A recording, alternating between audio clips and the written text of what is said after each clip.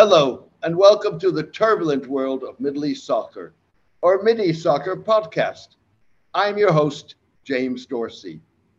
With the fate hanging in the balance of the 2015 international agreement that curbed Iran's nuclear program, prospects for greater security and stability in the Middle East are meager, with or without a deal. Undoubtedly, the region will be better off with a revival of the accord, from which the United States walked away in 2018, than without an agreement. That could be only days away, if European Union Foreign Policy Chief Joseph Borrell is right. Adding to the anticipation, US National Security Council spokesman John Kirby said the United States was also cautiously optimistic. Even so, the impact of a revival is likely to be limited. It is safe to assume that the covert war between Israel, bitterly opposed to a revival of the agreement, and Iran will continue, irrespective of whether Iran and the United States recommit to the deal. The war is being fought not only on Iranian and Israeli territory and cyberspace, but also in other parts of the Middle East, including Syria, Iraq, Lebanon, Gaza, and potentially Yemen. Gulf states share Israel's concern that the agreement at best slows Iranian progress towards becoming a nuclear power and does nothing to halt Iranian support for allied non-state actors like Hezbollah in Lebanon, pro-Iranian forces in Iraq, Islamic Jihad in Gaza, and Houthi rebels in Yemen, or Iran's ballistic missile program. However, Iran has so far refused to discuss those issues.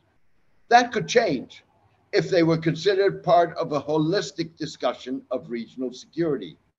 That, in turn, would have to involve all parties, including Israel and Turkey, and potentially be linked to security in the Eastern Mediterranean, the Caucasus, and South Asia. Adding to the limited impact of a revival of the nuclear deal is uncertainty about the sustainability of the dialing down of tensions in the Middle East between Israel, Gulf states, Egypt, Turkey, and Iran. The fragility of some of these relationships is evident in the slow progress of efforts to renew ties between Saudi Arabia and Iran, Turkey and Egypt, and differences and rivalries between various Middle Eastern players, including Turkey, Israel, and Iran, and the United Arab Emirates and Qatar, as they play out in countries like Afghanistan, Syria, Yemen, Libya, and Iraqi Kurdistan. The fragility is evident in the lack of confidence complicating Russian mediated efforts to achieve a rapprochement between Turkey and Syrian President Bashar al Assad.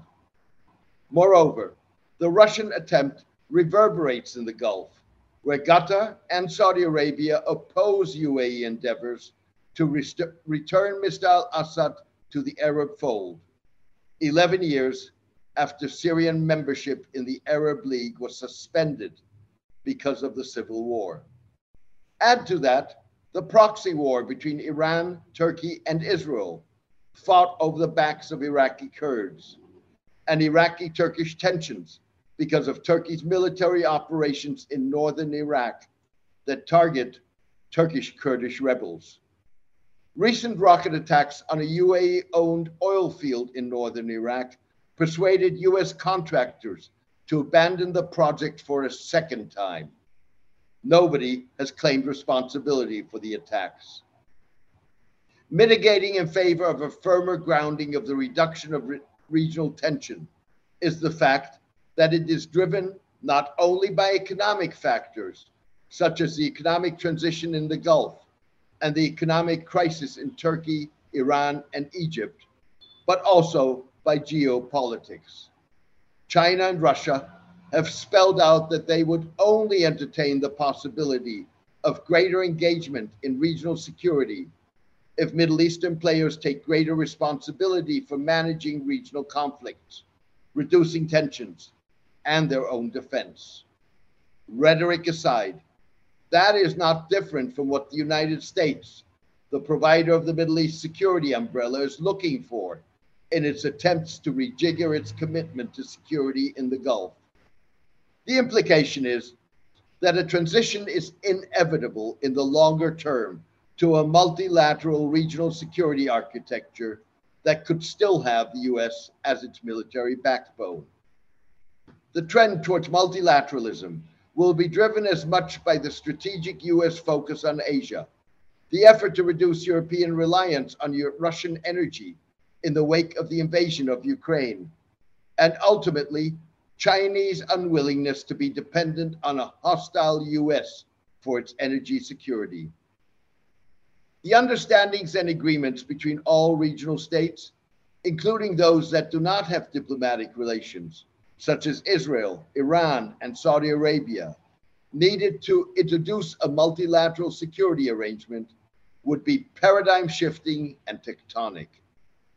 The sea change would have to be based on three principles enunciated this week by Indian Foreign Minister S. Jaishankar regarding his country's relations with China that are equally applicable in the Middle East: mutual sensitivity, mutual respect, and mutual interest. The understandings and agreements would have to involve credible abandonment of notions of regime change, recognition of the internationally recognized borders of all regional states, including Israel, non-aggression pacts, conflict management and conflict resolution mechanisms, arms control, a resolution of the Israeli-Palestinian conflict, and a nuclear-free zone, to name the most difficult and seemingly utopian ones. Israel is so far the Middle East's only nuclear state, even though it has never acknowledged its possession of nuclear weapons or signed the Non-Proliferation Treaty, NPT. Given its ambition to play a more prominent role, India could significantly enhance its influence in the Middle East and set the tone if it were willing to join the admittedly troubled 50-year-old pact. That would have to involve Pakistan also joining the NPT on the back of a genuine effort by both countries to resolve their differences and a halt to discriminatory anti-Muslim policies of the government of Indian Prime Minister Narendra Modi, steps that seem as impossible as the moves that Middle Eastern states would need to make. The NPT's shortcomings, beyond the refusal of nuclear states like Israel, India, Pakistan, and North Korea to join the treaty, were highlighted when signatories disagreed on a review of the pact last month. Even so, a recent opinion poll in Saudi Arabia showed that India has some way to go in convincing the Middle East of its relevance compared to the United States, Russia, China, and Europe. Only 37% of those surveyed believed ties to India were important to the kingdom. India signaled its ambition to project power and membership in an elite club of nations with the commissioning this week of its first domestically built aircraft carrier, the INS Vikrant. The biggest obstacle to a more stable regional security architecture is the deep-seated hostility and distrust between Israel and Iran, against the backdrop of a seemingly inevitable nuclear arms race in which Saudi Arabia and Turkey would strive to obtain capabilities of their own. That race will be accelerated if efforts to revive the Iran nuclear deal fail, but will not be definitively thwarted if Iran and the United States recommit to the agreement. The fact that the fate of Iran's nuclear program is the switch at a Middle Eastern crossroads underscores the need to tackle sensitive issues head on, rather than kick the can down the road for opportunistic domestic political reasons. It also highlights the need for a concerted regional and international effort and confidence building measures inspired by the concessions they would entail. That in turn would require the political will to revisit issues without the debilitating lens of ideology, preconception, and prejudice. Iran's nuclear program is a case in point. Iran's leaders revived in the late 1980s the country's nuclear program as a result of the Iran-Iraq war. The program was initiated by the Shah in the 1960s and initially put on hold in the wake of the 1979 Islamic Revolution. Iran saw the program as a deterrence against perceived efforts to change the regime in Tehran. The conviction that the United States and the Gulf were seeking to topple the Islamic regime was cemented by support for Iraq's 8-year war in which Saddam Hussein, a no less brutal leader than Iran's revolutionaries, deployed chemical weapons. The Gulf War also sparked the Islamic Republic's ballistic missile program and its interest in developing a chemical weapons capability. Iranian leaders' willingness to work with Israelis suggested they were not picky in choosing whom to cooperate with to achieve their goals. To be sure, the knife cuts both ways. Iran's declared ambition to export the revolution, coupled with the 444-day occupation in 1979 of the US Embassy in Tehran, was destined to provoke a response.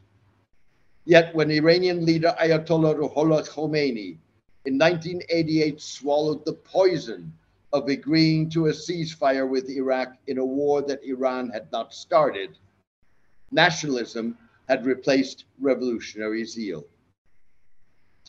The subsequent emergence of pro-Iranian militias in various Arab countries was part of a defense and security strategy designed to take the fight to Iran's detractors and an effort to ensure Iranian regional influence rather than export the revolution per se.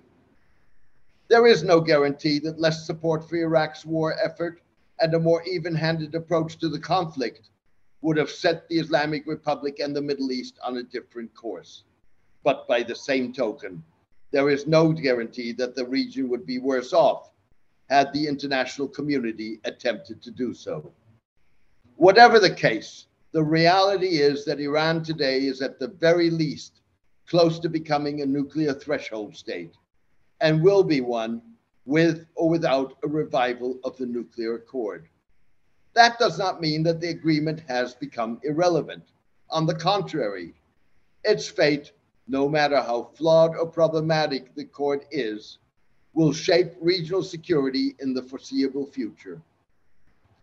It will determine the environment in which confidence can or cannot be built, and understandings can be achieved on sensitive issues without which any attempted multilateral security architecture will either be impossible to construct or, if created, likely to collapse if it is not stillborn from the outset. A realistic assessment of what is possible could help kickstart a process to create a more sustainable basis for a dialing down of regional tensions. One such assessment would be a realistic evaluation of military options to halt Iran's nuclear program.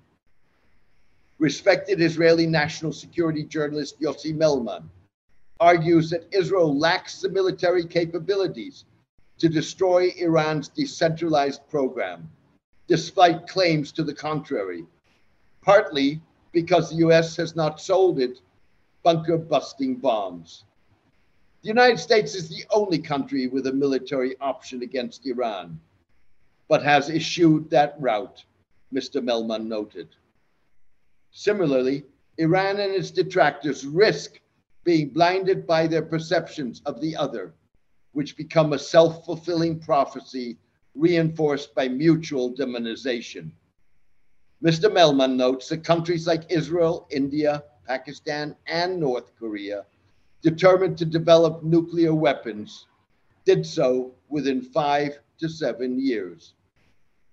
Iran revived its nuclear program more than 3 decades ago.